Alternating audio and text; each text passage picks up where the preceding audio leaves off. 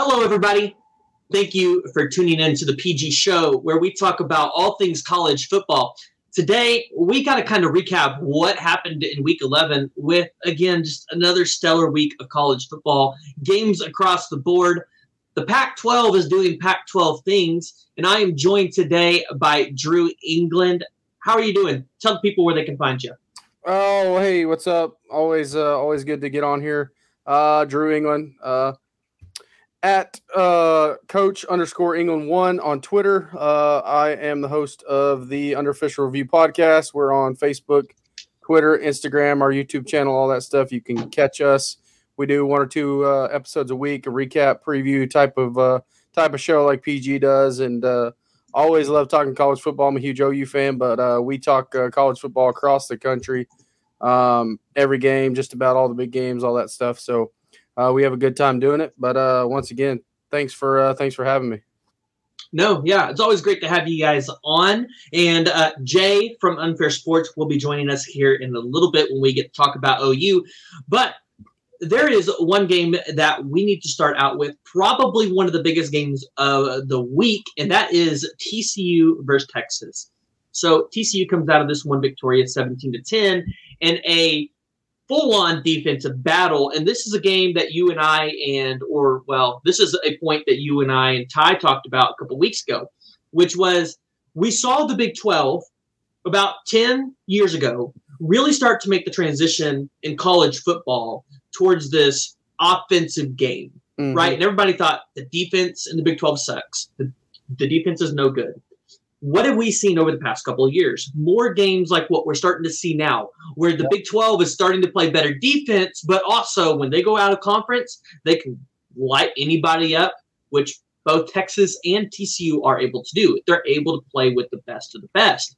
And so when we watch this game, when we see Texas get their only touchdown from the defensive side of the ball, and you see a 17-10 game, this is not what a typical Big 12 fan would remember seeing from any of these games. Quinn Ewers looked not very good again. You know, I think he went 17 of 39, 171 yards, didn't throw for a touchdown, but did throw an interception. And the TCU defense was able to hold Bijan Robinson to 29 yards in this game. So 2.4 yards per carry. 2.4 yards per carry. His biggest rush of the night was 9 yards. We talked about it on our show today.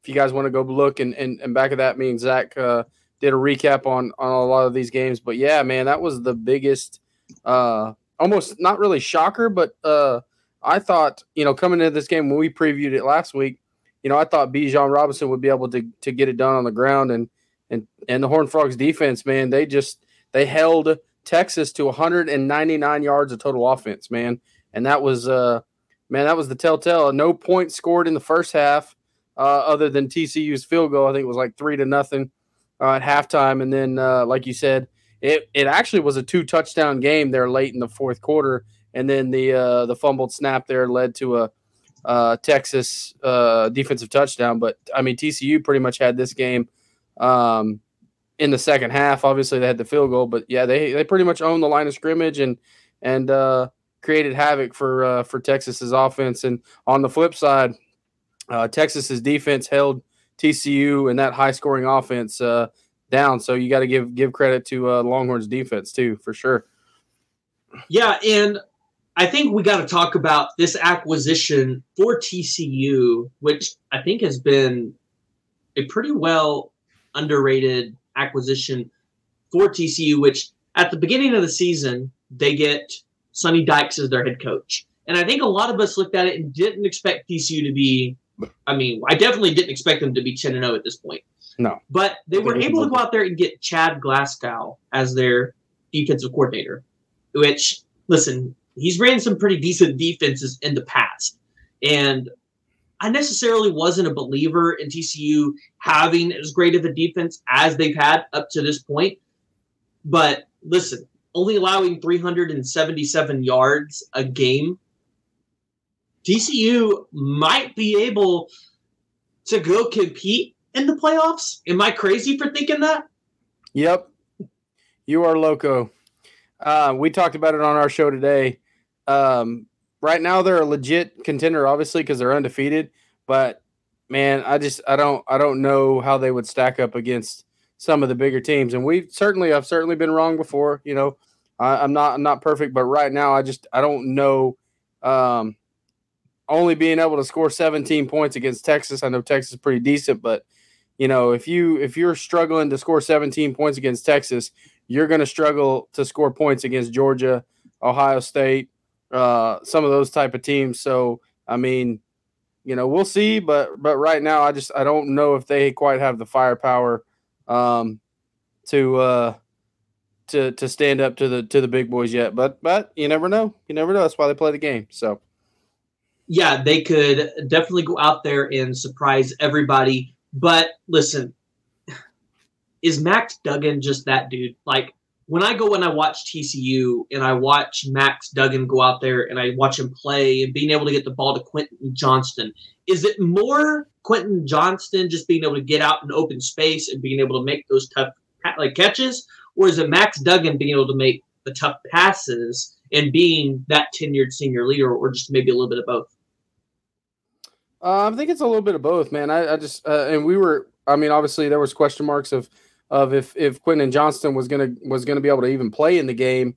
We were talking about it the other day, but also having the ground game that that Miller, he ripped off about 140 yards for TCU, and that helps out a lot when your run game can get going like that, and it creates one-on-one opportunities and things in the passing game for an already really good receiver. He only had three receptions, but 66 yards and averaging almost 22 a catch, and then a big touchdown there, the 31-yard touchdown for him. But I think it's a little bit of both. I think Max Duggan is just a gritty dude that a lot of people are just sweeping under the rug and saying, oh, well, we've seen him do this and do that, but it doesn't mean you can't change, and doesn't mean you can't better yourself. And I think he's gotten better this year. He's kind of owned his role, and he has him 10-0, so it's hard to argue against what Max has been able to do this year. Okay, so let's kind of pivot a little bit, still talking about the TCU-Texas game, but kind of pivot more into the Texas side of things. So this was a huge recruiting weekend for them. They had 5 stars up and down the board across. Deuce Robinson there. You had Anthony Hill. I mean, they had 4-star galore with, wide receiver DeAndre Moore, who's currently committed to Louisville, who you're hearing potentially is a silent commit, right? Marcus Deal, Jelani McDonald, Justin Benton, Jaden Greathouse. And we look at this massive recruiting weekend in Texas potentially not being able to put it together, going 6-4, 4-3 in the conference, definitely doing better than Oklahoma is this year, but we'll get to that one here in a little bit. I look at the rest of the schedule for the Texas Longhorns, and I'm really thinking here that Texas is potentially in trouble because you get held to 10 points and no offensive touchdowns by TCU, and you have to go play at Kansas, at Lawrence, Kansas, where we know the Kansas Jayhawks, they're going to show up. They're going to be loud and rowdy, ready to show up. This is also a team that Texas has historically struggled with. Then you have to end your season. Yeah. Well, and we expect Jalen Daniels to be playing in that game. And then you have to end the season with Baylor. And we know Dave Aranda can definitely be able to stop Steve Sarkisian in this offense. And after what we've seen from Quinn Ewers, I don't know. I don't know if Texas can go out there and win their next 2 games. And that's saying a lot because Texas was starting to maybe look good, maybe look like they were kind of getting it together. And their second half woes have completely killed them. What's your thoughts on just where Texas is going to go for the rest of the season? I mean, it's hard to really tell because that was one of the reasons why I was a little reluctant to pick them, and why I picked TCU to win on Friday was their ability to just show up in big games and to win. Yeah, Oklahoma State game, like you saw there, close loss there. Kansas State was another big opportunity for them to show up and win. They did that, and then TCU trying to create a pattern of winning. Everybody's going to talk about the close win to or close loss to Alabama, but then you also got an overtime loss to Texas Tech on the schedule, and some other things that are some head scratchers. A close win against Iowa State. stuff like that. For me, they have to create consistency, and they've been able to consistently recruit really good, but consistently bad in developing that. And, obviously the turnover head coaching and stuff like that. And hopefully Sark can, keep laying the foundation, keep doing that. But yeah, these last two games for them is no walk in the park for sure. And, can they go 2-0? Certainly. But can they go 0-2? Yeah. I see more of a split, to be honest. I think they, and now I'm not going to say which one they'll lose, which one they'll win, but I think they'll split these last two and end up, with like a 6-6 record or 5-6 or whatever, 5-5 record, something like that. Listen, I'll say it with my chest. They're going to lose to Kansas next week. At Kansas, Quinn Ewers doesn't play well on the road.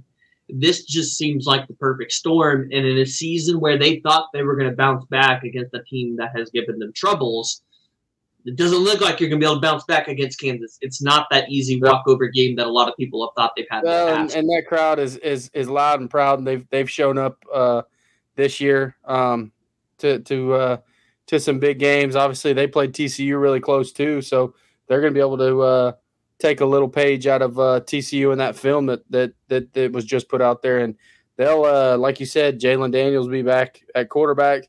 They'll give Texas a run for their money for sure, like they always have the last 2 years, and Texas is 0-2 the last 2 years against Kansas. So, yeah, no, they definitely will. Okay, I want to get into our next game, Alabama and Ole Miss. So I was not going to lie, after the OU game, I disappeared for a little bit and watched Black Panther. But I walked out a couple times because the AMC movie theater here at Quail Springs has a TV at the bar. And even though I got a cell phone, I just kind of wanted to see what was going on, grab some popcorn, some candy. And to my surprise, Alabama was down by quite a bit when I went out there. I think it was 17-7 or something at that point. I get out of the movie. Listen, Alabama's won this one 30-24, but then I go back and I look at the replays, and Ole Miss had every opportunity to be able to go out there and win this game. Yep. If it wouldn't have been for Judkins to be gassed at the end of it, my gosh, Ole Miss and Lane Kiffin could have got the upset and put Alabama with 3 losses. Listen, Alabama fans at that point would have been just like OU fans are right now. They would have think the world's falling apart. Nick Saban's got to go. So we watched this game, and I've asked the question over the past couple of weeks. But I want to pose the question again, and I'm going to keep bringing it up. Even though they got the win, is the Nick Saban dynasty, as we know it, over? Because I don't see this Alabama team continuing to go out there and be the Alabama team that they have been in the past, winning national championships, competing in the SEC championships year in, year out, competing in the playoffs. Am I crazy? Not crazy. No, it's not. It's not a crazy question to ask.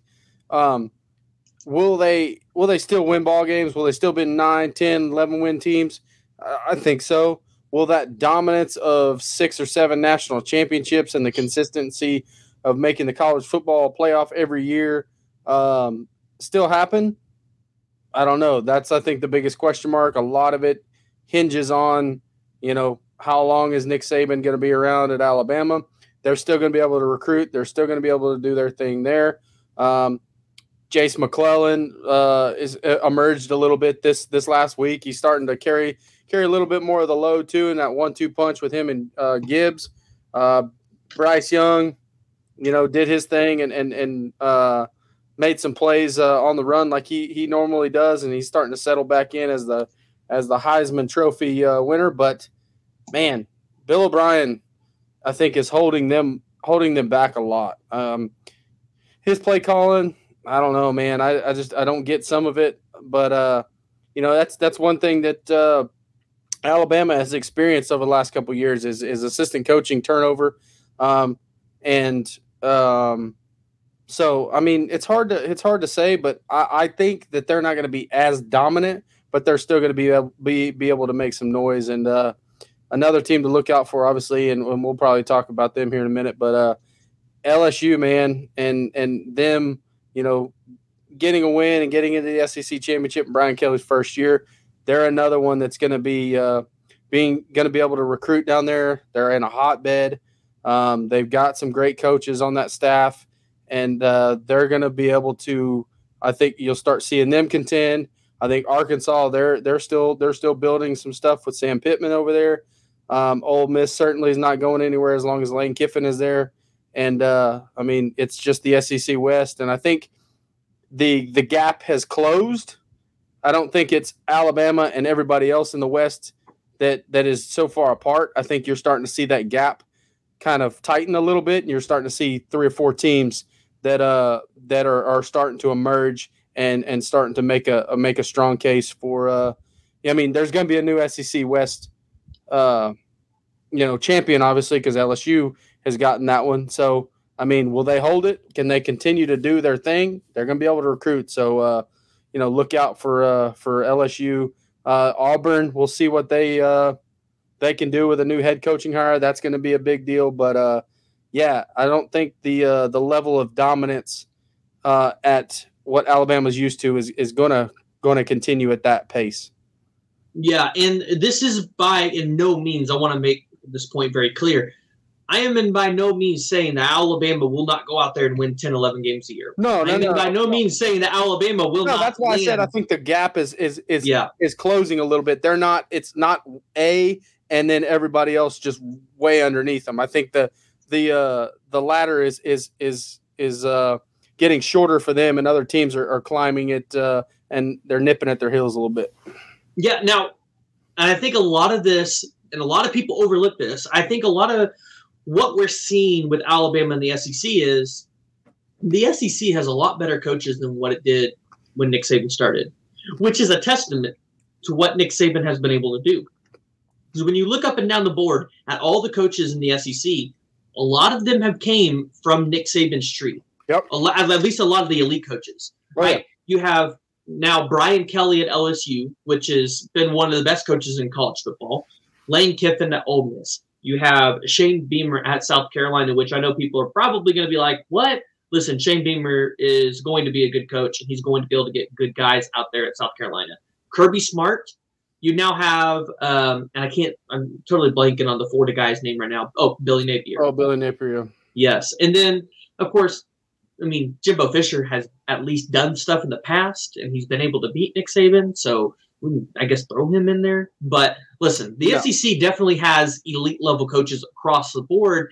And this is a part of the reason why you start to see Nick Saban falter a little bit more, even in his own conference. Because when you get better coaching, the recruiting gets a million times better, and it becomes a little bit harder to maybe scheme than what it was in the past in game. So, well, I think you're starting to see a lot of these people, and especially these recruits, starting to feel like more like, hey, I want to try to knock off Alabama. I want to be one of those teams that plays against Alabama, and I think you're starting to see some of those guys want to beat Alabama sometimes more than maybe they want to go to Alabama. So we'll see how that goes. All right. I want to talk a little bit about, and I didn't have this one on there, but I want to talk about Texas A&M and Jimbo Fisher, because we've talked about it multiple times throughout the year, but this has just been a complete and absolute dumpster fire. There is no better way to explain it. I know OU fans want to get all up in arms. They want to get all up in arms about what's going on here at Oklahoma, but listen, Texas A&M fans, they're in a lot worse shape than OU fans are. Yep. You heard about a potential rumbling with him and a player. I can't think of the kid's first name, but I know his last name is Muhammad. He was not able to go out there and play last game. He was benched, quote unquote, and he said it was because he was wearing arm sleeves. Jimbo said it was just because of some internal things that were going on. You hear of players getting suspended, and it was because they broke team rules, and then you hear from things in the media saying, hey, it's because they're smoking pot or something in the locker room. Who would have ever thought Texas A&M at the beginning of the season would not be going to a bowl game? Currently sitting at, 3-6 or 3-7, and they're not looking good. It's not looking good because Auburn was one of those games that you looked at and said, okay, they fired their head coach. Auburn's a dumpster fire as well, maybe even a bigger dumpster fire. So you should be able to go out there and beat them. Nope. Auburn comes out there and beats them 13-10 in another defensive battle, or maybe just a poor offensive performance by both teams. And I think Texas A&M has some things that they can build on with Connor Weigman, and you've got Evan Stewart out there as a receiver. You got A-Chain. There's a lot of good things for him going on, but it doesn't seem like Jimbo is able to put it together for him. And I really have to be asking myself if the Texas A&M Aggies higher-ups are even considering that $89 million buyout for Jimbo Fisher, because you just landed the number one recruiting class and you haven't been able to do anything with it. Because you're 3-7, and now it looks like you're at best going to be able to go 4-8, because you sure as hell are not beating LSU in that final game of the season. So maybe you beat UMass, maybe. I might have to give you that one. But, I mean, what's going on with Texas A&M? What do you think they do? What direction do they go? Because $89 million is a lot of money. And you've heard people say it on Paul Feinbaum's show, but it's cheaper to hire a hitman than it is to fire Jimbo. So, yeah. Texas A&M, man, it's crazy. It's how you pay somebody that much money to coach football and to not get results the way they have is just unbeknownst to me, because I was looking at a stat and I don't have it. I was trying to find it, but at this point in their tenures, with comparing Jimbo and Kevin Sumlin had more wins at this point in his career in the 4 or 5 years he was there than Jimbo Fisher. And Kevin was not making nearly the amount of money that Jimbo is making.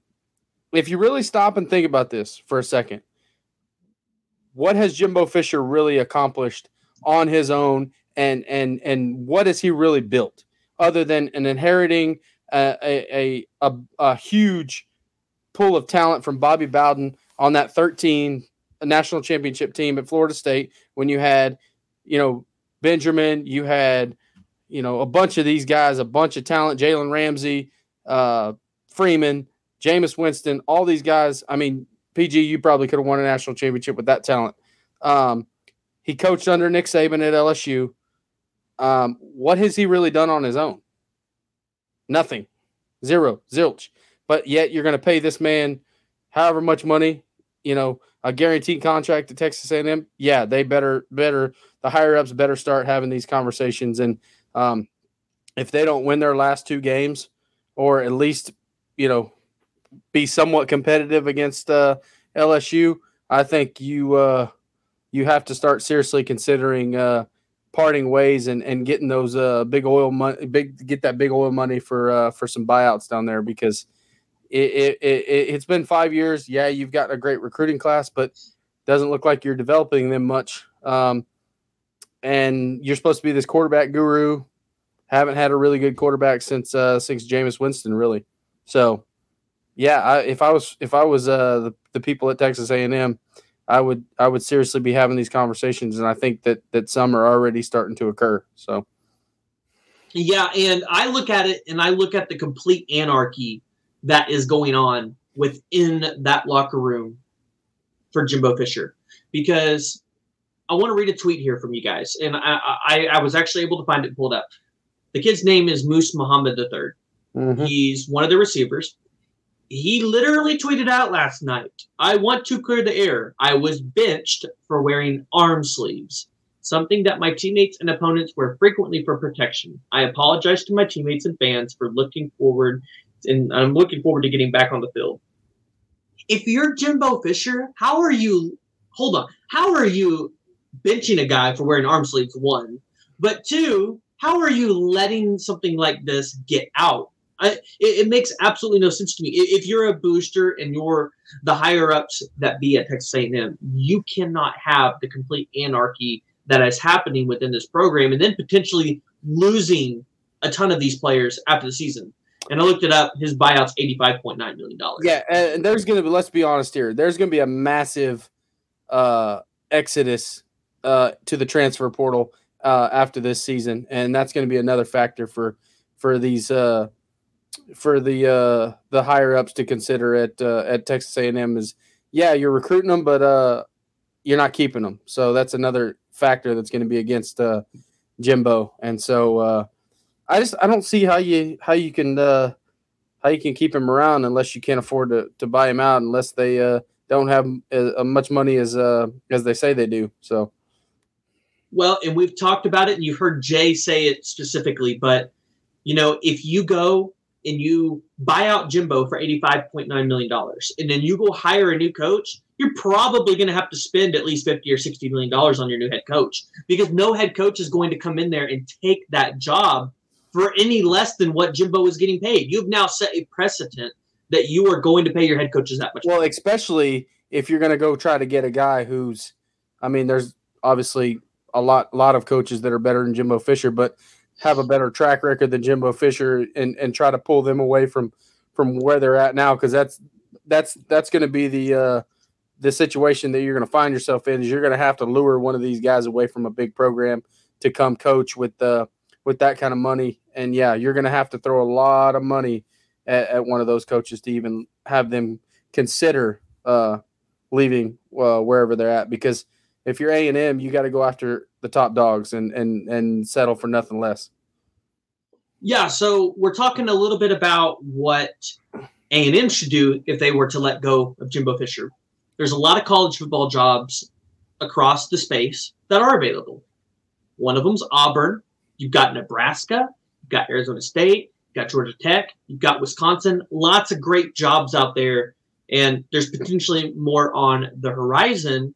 You've heard a lot of big names be thrown out there. You hear of Matt Rule, who was recently let go from the Panthers.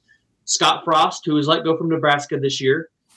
You hear of Urban Meyer, which I don't know why people still want him, but, And then, of course, you hear the one name, Deion Sanders. Now, there are two jobs in the country right now that really intrigue me and where I want to see who a coach goes to. It's Nebraska, and it's Auburn. Who do you think gets the Nebraska job, and who do you realistically think gets the Auburn job?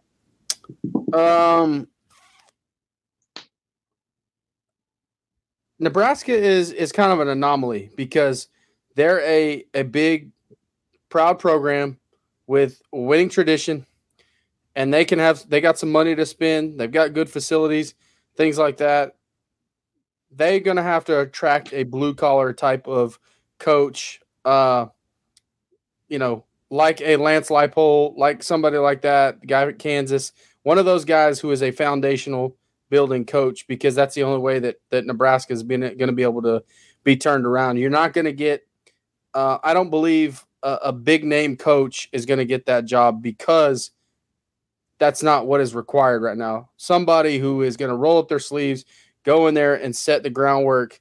One of these type guys that Matt Campbell, maybe somebody like that, who is certainly a good coach, but not a quote A-list coach, I would say. So I look for somebody like that to get a job. Gary Patterson would be a great, I think, addition to Nebraska. I think he's one of those type of guys that could go up there and shake some guys around. Hank, I think, just said that too. That's a good take there. But as far as Auburn, I have a theory on this one, and I'm going to kind of go with my buddy Zach, who does the podcast with me. He says that James Franklin will leave Penn State and go to Auburn. Yes, he does have a contract there, but and then he thinks Matt Rule will take the Penn State job, because Matt Rule has ties to Penn State, and that's his alma mater and all that stuff. So that would be an interesting hire. I think James Franklin getting back into the SEC would be interesting. Matt Rule could very easily take the Auburn job.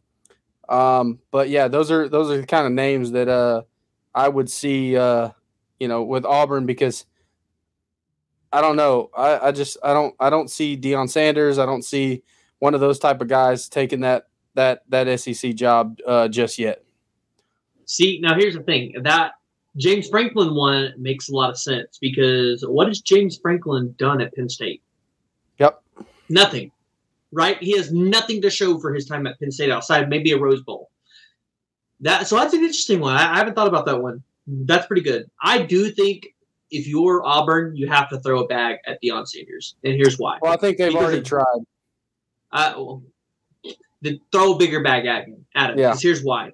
Deion Sanders is going to attract talent wherever he goes. Yep. Hence why Travis Hunter is at his school right now, right? Yep. If he goes to Auburn, my God, Auburn's going to be a top 10 class in 2024. Hands down. Yep. He's going to be able to attract that much talent. And I think that is worth paying him in and of itself. And we've already seen what he's been able to do out down there at Jackson State. Yep. So I don't think it's out of the realm of possibility, and I think Auburn really has to be able to go after him. It's not, but I think where Deion Sanders is going to land, and I've said this for as soon as the job opened up, I think he's going to land at Georgia Tech because of his ties to Atlanta. He'll be able to recruit that area. He knows that area. He played professional sports in Atlanta for the Falcons, for the Braves. He's pretty much an Atlanta guy. Like he those guys and that talent around Georgia, he would have Kirby Smart, shaking a little bit, because like you just said, he'd be able to recruit some talent out of the Southwest, and having a team like that, he could go into the ACC, be a contender, there wouldn't be huge expectations put on him at Georgia Tech because they're already at the bottom of the barrel. The only way that is to go up from there, and I don't think that they are they're wanting to win. They're wanting to bring a guy in there and saying you have to win a national championship. I think it'd be a good Power 5 job for him to start at. He'd be able to recruit, and I think he could definitely contend with the way he's been able to coach and recruit in the ACC. I think that'd be a great first big job for Deion Sanders.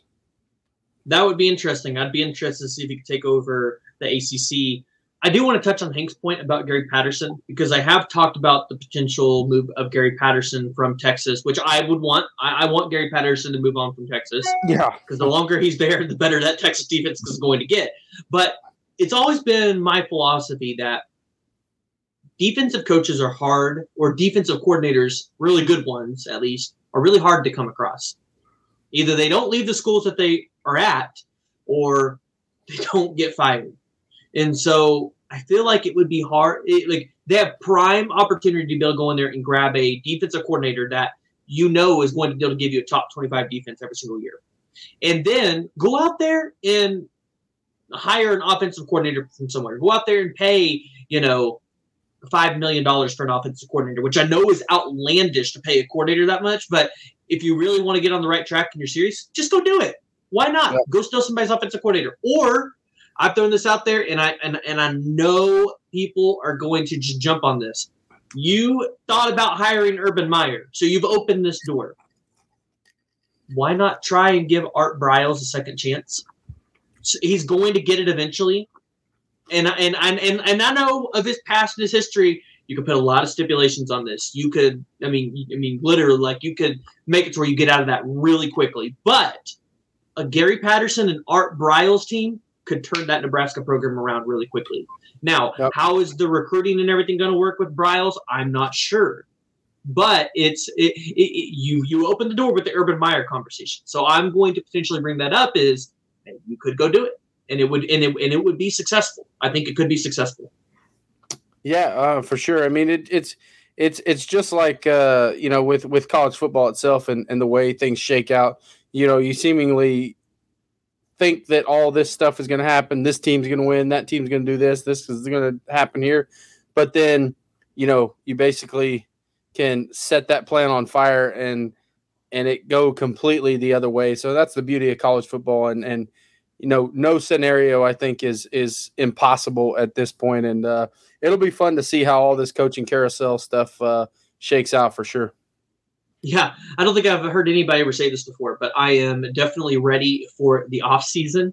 I'm ready to see all of the recruiting things that are going to happen, and all and early signing day is right around the corner too. So that's gonna be fun. So I'm so excited. I'm so excited. No doubt. Okay, next game up that we're going to talk about.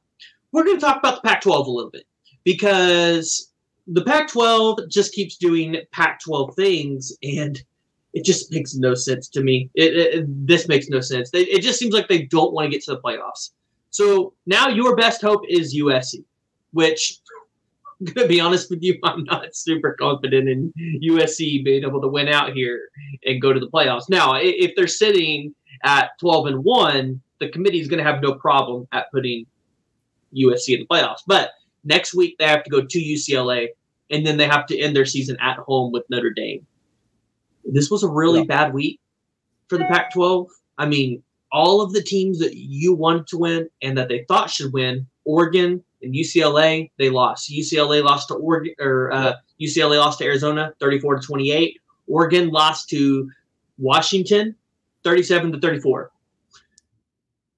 What do you think about the Pac-12? Because I'm a little baffled that they continue to do this to themselves.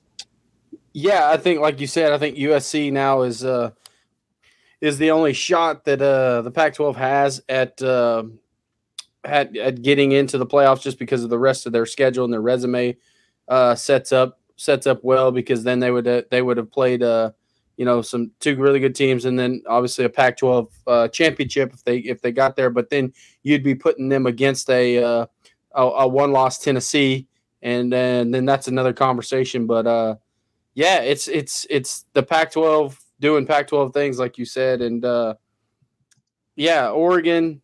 I knew we talked about that game, and it was going to be a tight one. I thought it would, but I thought Oregon's ability you have two guys that rush for over 100 yards in this game, and your defense seemingly just lets you down. That seems like an OU recipe of years past, where you have a really good offense and your defense just can't get a stop to close the game out. But I don't know if any one of those teams, even if they got into the playoffs, could line up. We saw Oregon at the beginning of the year lose to Georgia. But yeah, regardless of what happens, I don't think a national championship is going to come out of the Pac-12 anytime soon. So, yeah. So let's look at USC, because I think this is going to be an interesting topic over the next couple of weeks, and I think something that a lot of people are going to be watching. And I know I got to watch myself to not talk about USC too much, or else people are going to be able to riot. But as long as you don't bring up the name associated with USC, I think you're good. So. Yeah, we won't bring up He Who Shall Not Be Named. We'll give you all a Harry Potter reference there. Yeah, but I do want to bring up one guy for USC, and that is Caleb Williams. Because, I mean, my God, this man is just a bad dude. He is a bad dude. And I don't understand how he's not being talked about a little bit more in the Heisman race. But they beat the Colorado Buffaloes 55-17. Now, the biggest headline in this game is they lose Travis Dye for the rest of the season. Huge. That's a huge loss. Yep. And this is time for Raleek Brown, who was committed to Oklahoma, to show us who he is and make his name known. Because, again, we talked about it. You have 2 games left. You have to play UCLA, who is still going to be a top 25 team, and then you have to play Notre Dame, who is a top 25 team. Yep. I want to see what they look like in both of those games. And honestly, I think USC probably splits it, but I could see a scenario where USC wins both of them and wins the Pac-12 championship and is sitting at 12-1, looking at potentially a college football playoff berth. Where do you think USC potentially could finish the season? How do you think they're going to finish those next 2 games? Yeah, you bring up a good point, and I was going to bring that point up as well at the same time. But can their backup running backs can they carry the load now, because Dye is going to be out for the rest of the season. Can a guy like Raleek Brown step up? It's not gonna really matter too much, I don't think, because they have the type of offense that can get it done, and don't lean heavily on the run game. But as you get into bigger games, certainly if you make the playoffs, you're going to be able to have to run the football. But their offense right now, I don't think is the question mark. I think, and it seems like it's almost the flip the script, and it's almost like talking about Oklahoma under Alex Grinch is, can they get enough stops on defense? Like I said, I think they can win these last two games, certainly, after looking at UCLA losing to Arizona. But then again, it's the Pac-12. You never know what's really going to happen. And then that Pac-12 championship is going to really be the telltale for USC, and to see if they can really solidify themselves as a legitimate playoff team. I think the jury's still out, but I certainly think they have enough talent. I'm going to call it like I see it, to get to the playoffs, but I don't think they can stack up, against a Georgia or a Ohio State when they have to match up, or even a Michigan, a team like that in the playoffs. I think they're going to get handled at the line of scrimmage and get exposed in some areas. But I could be wrong. I've been wrong before, like I said. So these last 3 weeks will be a really, really interesting path for USC. Yeah, and USC, listen, they're better on the defensive side of the ball than people really want to give them credit for. And sure. I know it's because they play in the Pac-12, but here's the deal. We talk about OU's tackle for losses and how great that is. USC has gotten to the quarterback 32 times this year.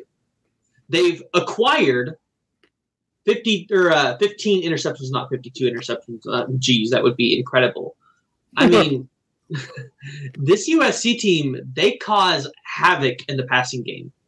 I mean, am I crazy to think that they could go 12-1 and end up in the playoffs? No, like I just said, I don't think it's a crazy theory to think or anything like that, because of the schedule they play. But at the same time, could they definitely lose one of these games, or maybe a couple of them?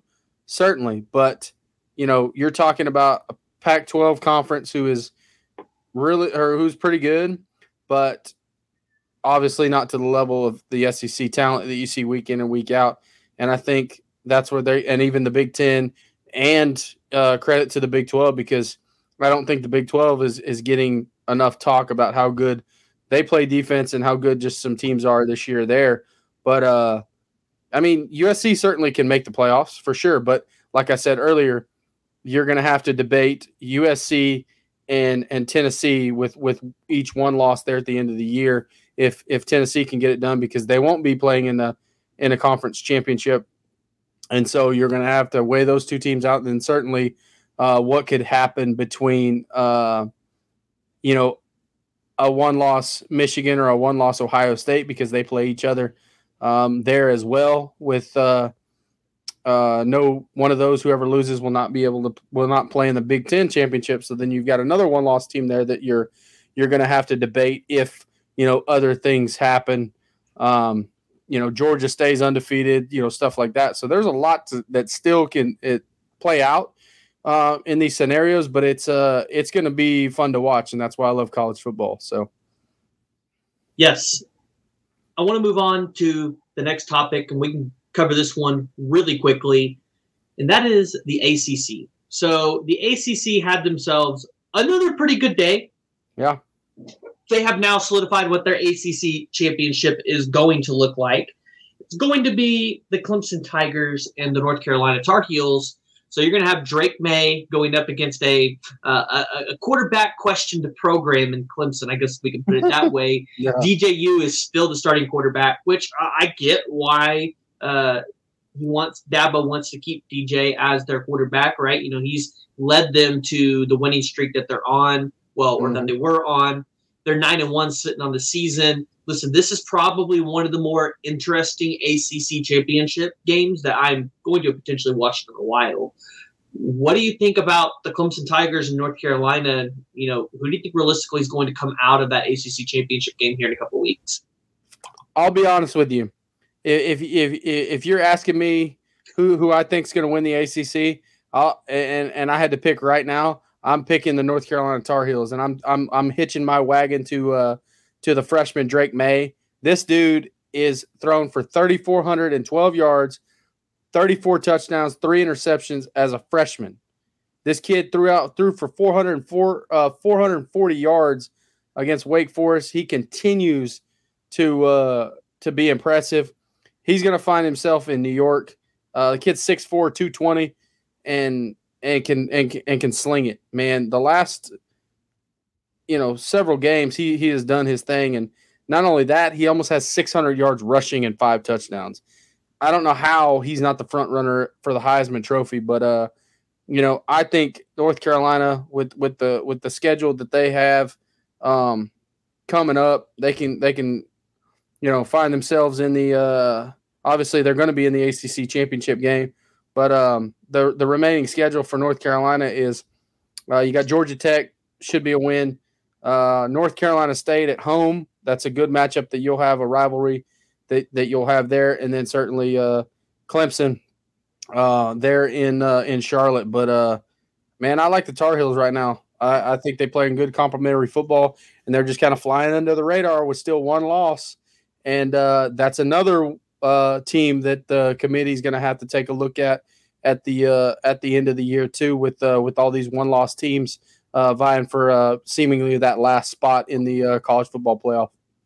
Yeah, they're going to screw North Carolina out of it. Let's just be honest here. I do agree. Drake May is playing that well. He could go be a Heisman finalist, but they're not going to give it to a freshman that's not at Alabama, OU, or Ohio State. So, which is it's a damn shame, because that kid is deserving of it. And if he goes out here and continues that pace and throwing for the yards that he does the last couple games, because he's going to have some big games here coming up, and if he does it, then I think it's an injustice on who's voting for the Heisman Trophy. So, no, it is. Strip them of their rights. Right. Let's talk about the game that everybody here wants to talk about. I'm going to do it to you. I'm going to make you do it. So I know. I was hoping we could go the whole episode without even talking about this. I just erased it from my memory. But we could go the whole time without talking about it, because it seems like the chat's done a pretty good job about talking about Oklahoma. I just tried to ignore that side of the screen. So let's rip the Band-Aid off. Let's do this. Let's start by saying this. For anybody that wants to say that Brent Venables should be fired, he isn't a good coach, you can just go ahead and leave. You don't have to watch my videos, because you are wrong. You are wrong. Okay? The deal is they had a 42% roster turnover. 42%. Not more than that. Well, you're talking about scholarship guys. They had a lot of walk-on guys still here. So 42% of their scholarship guys transferred out.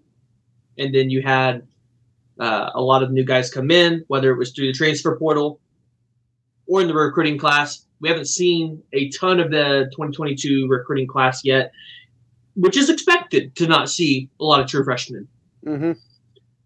Hold on. Let me get this here. Hank, I'm going to debunk your little theory here on the pre-transfer portal and everything like that. So if we didn't have the transfer portal, or if we didn't have the NIL, then those players that went to USC and got in the transfer portal would still be at Oklahoma, and Brent Venables would be able to use those guys, and it would be a far better situation that Oklahoma would be left with. So that theory right there, it makes no sense to me, because you just disproved your own little logic there. So sorry I had to get off on that, but it makes no sense. You're using that as an excuse for roster turnover and everything like that. But So if there was no transfer portal and no NIL, then the cupboard wouldn't have been so bare for Brent Venables and his staff in the first year. So sorry about that.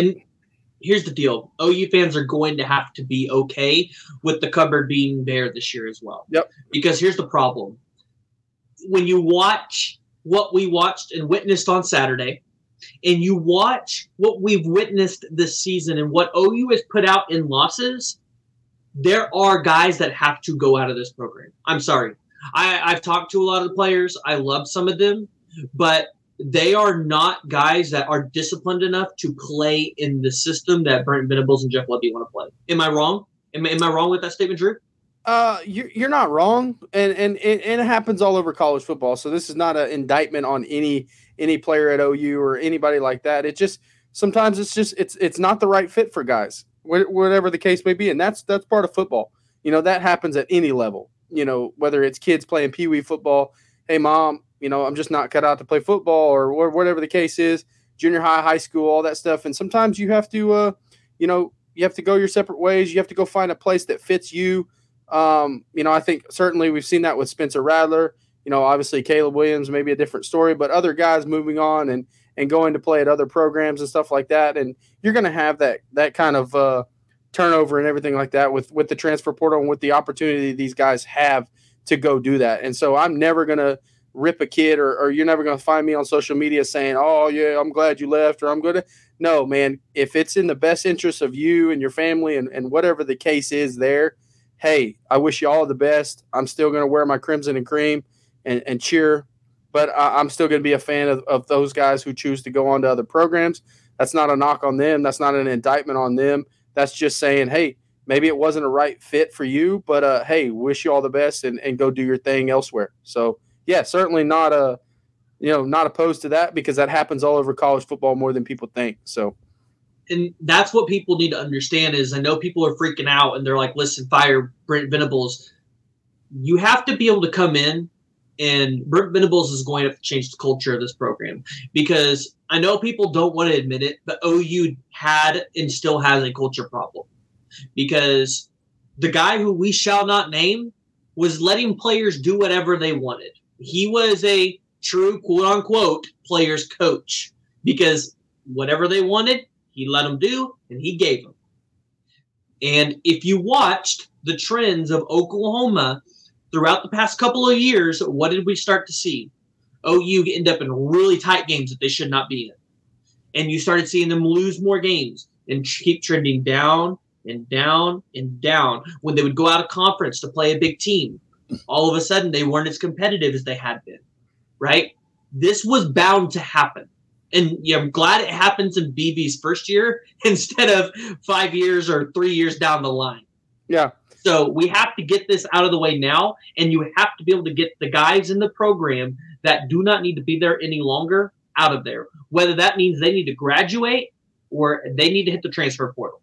There's going to be some real come-to-Jesus moments with a lot of these players once the end of the season hits. Well, and not so much that as I think a lot of these players are maybe – on their own deciding, hey, maybe this is not a spot or a situation that best suits me, and having those conversations with their families, with their moms and dads, and certain like that. That's not a knock. Like I said earlier, it's not a knock on them. It's just it's understanding. Hey, I want to do what's best for my future. I want to do what's best for the program as a whole and for everybody. And that's showing a great deal of maturity when you can really examine, step back and say, and evaluate, how the year went, things like that. And for a lot of these young guys, I think they're going to have those conversations and they're going to think about, hey, do I push forward? Do I stay here? And do I believe in this system? Do I want to play for Coach Venables and this staff or do I want to try to move on somewhere else? And so certainly, with the pressure and with the, expectations that fall on these kids, I think it falls on deaf ears sometimes when you tell people that they're just like, oh no, they're quitters, they do whatever that is, and that's not the case at all. It's simply a hey, is it a right fit for me and my situation and what I see my future as. So there's probably going to be some guys that are going to leave, and if that's the case, wish them the best. Yeah, and I want to talk about this comment that Mike put in the comments. I'm still shaking my head as to why opposing teams can pick up fourth and whatever on us. This is part of the culture problem that I'm speaking of.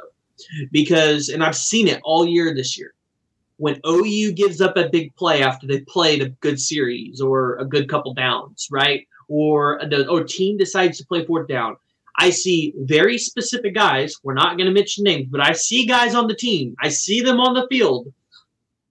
Almost you can see it in their body language, like this, oh my gosh, which is the exact same thing that was going on when Lincoln Riley was here.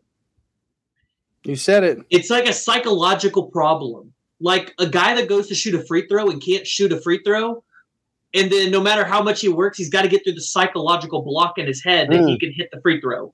It's the same thing. When if I was an opposing coach, I'd do this every time to OU. I'd go out there and I'd line up every time on fourth down because I know that with a lot of those guys that were here in the Lincoln Riley era that had problems on defense, you can get in their heads with this exact method right here. Line up on fourth down, fourth and short, and run it every single time because you'll probably convert it 70% of the time. Well, and that brings up another point. And Mike just put up another question. He asked your take on the Here we talked about this on our show earlier. The whole gambit of officiating and refereeing across the country as a whole. It's becoming its own epidemic, if you will, and something needs to change. And these referees, these officials need to be held accountable for stuff. They need to start getting suspended. They need to start getting fined. They need to start, having their pay cut because that is just one of many absolutely ridiculous calls over the last couple of weeks and this whole year that leaves you scratching your head because how in the world do you pick up a flag on a blatant targeting, that was dangerous. That was a dangerous play. Well, when they got together, the only discussion should have been, was it a targeting? And that's the only thing they should have been reviewing.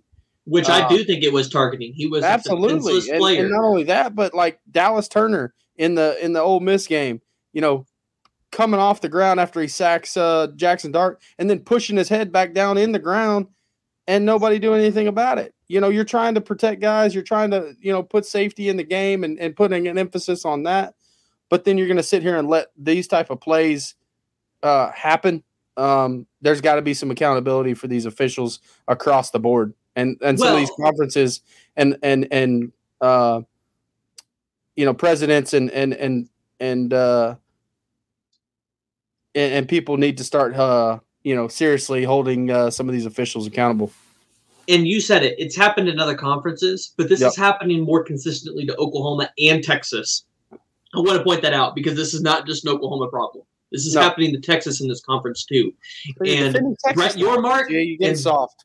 Come on, buddy. Brett, Brett Yormark, you are the new conference commissioner. Do something about it. Hey, because I get it. Everybody's pissed off that OU and Texas are leaving and taking all of this money with them, but this is becoming a little ridiculous, and it's becoming obvious what's going on. I mean, I don't think anybody can deny it at this point. It's obvious the Big 12 is letting the refs be a little bit softer on the calls with OU and Texas in terms of calling stuff in their favor. Yeah. I'm not a conspiracy theorist, but it's becoming obvious. It is, but I think it's more of a problem that needs to be addressed across every single conference and across college football as a whole. That you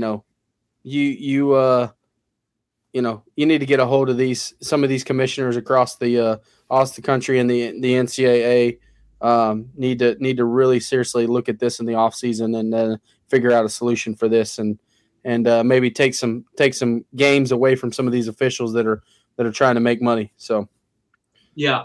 So, what is the? I can't even get it out because this game it frustrates me. Is there anything OU can take away from this game and realistically build on? Because I know Eric Gray has a 200-yard game, but we've known Eric Gray is good. I mean, is there anything that they can build on? Eric Gray's favorite song right now is "Lean on Me." So, we're gonna have to do that. And I don't think a lot of people. And this is the only thing I'm really gonna say about Dylan Gabriel. yeah, Marvin Mims missed a wide open throw or missed a wide open catch, drops, whatever the case is. But Dylan Gabriel missed some throws and not as accurate as some people may think. But yeah, Jeff Lebby and that offense is going to have to go back to the drawing board, and certainly there's problems on defense. I just want to see us progress in these next two games. More than anything, I want to win this week. I think that would do a lot for our confidence and our morale as Sooner fans, being the last home game and maybe the last time we'll play Oklahoma State in Norman. So go out with a bang there, and then go try to win one at Texas Tech to build momentum going into the offseason. But yeah, I think it's back to the drawing board, and I want to see guys going in there competing and making progress these last 2 weeks. Here's what I want to see next week, and I know it's probably not realistic. And I want to get your thoughts on this. I want to see Ted's roof ass on the field next week and not in the effing booth, because he does not need to be calling plays at this point. I want to see BV calling the majority of those defensive plays next week, and I want to see Ted Roof on the field coaching the linebackers. Yeah, I mean, at this point, can't hurt. So whatever they need to do, whatever adjustments they need to make this week, and yeah, like I said, I think it just goes into for me just seeing the progress and whatever that looks like, whatever BV and the coaching staff figure out to formulate some sort of a solution. These last two games, especially this week, I'd really love to see us play well and go in there and hammer Oklahoma State, regardless of if Spencer Sanders plays or not. I want to see us put it all together and have a dominant performance, and why not a game against your hated in-state rival to possibly finish up Bedlam in Norman. So yeah, that's kind of my thoughts.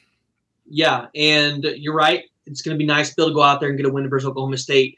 This coaching staff needs to be able to go out there and coach like their life depends on it in this game. Not because you need to get bowl eligible, but because of the huge recruiting weekend this is. Like, I can't fathom how important this recruiting weekend is. Yeah, you got guys like David Hicks and other guys coming in town. It's huge for that. That's a great point. Yeah, and the 2024 class is huge. This is why I think BV needs to call plays. He needs to literally meet the recruits before and explain to all of them, I want you to see what a defense looks like here at Oklahoma when Bates and I are playing our best. When I'm calling it and Bates and I are in sync, because Ted Rook's not going to be calling the defense in this game. I want to see us come out and make a statement on the defensive side of the ball, even if we don't replicate that against Texas Tech, because it is very important that some of these 2024 recruits are able to see what BV is capable of. Here's the thing.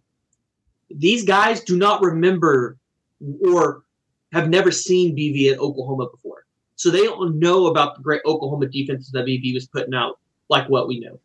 So it is extremely vital and extremely important next week that they show out in all aspects of the game. In all aspects of the game. You leave everything out there on the field. You cannot lose to Oklahoma State, one, because OU fans are just going to butcher you because we lost last year. And I can't handle another year of having Oklahoma State fans be able to give it to me. But two, I think this is one of the biggest recruiting weekends that OU has on their schedule. You cannot lose to your rival with all the recruits that are going to be there. Yeah, and especially it being one of the last times that we will play them for a while. So yeah, it's a big week, and it's good to not have a 11 a.m. kickoff too. So y'all, please show up, support Oklahoma, support the Sooners. I'll be there. PG will be there. We'd love to see you. Try to get together and chat a little bit, but yeah, stay behind this team. The sky is not falling, despite what everybody's thinking. BV and this staff is going to get things rolling, and may look a little different, may look different than what we know. But man, Sooner Nation, come out and pack the palace and let's go beat the Pokes. Let's go beat them. If you guys haven't already, please go ahead, hit that like and subscribe button. It means a lot to me. Drew, tell them where they can find you. Hey, you can find me on our YouTube channel, The Under Official Review Podcast. Just search that. You'll find it. Twitter, Facebook, Instagram. My Twitter page at Coach_England1. Follow me.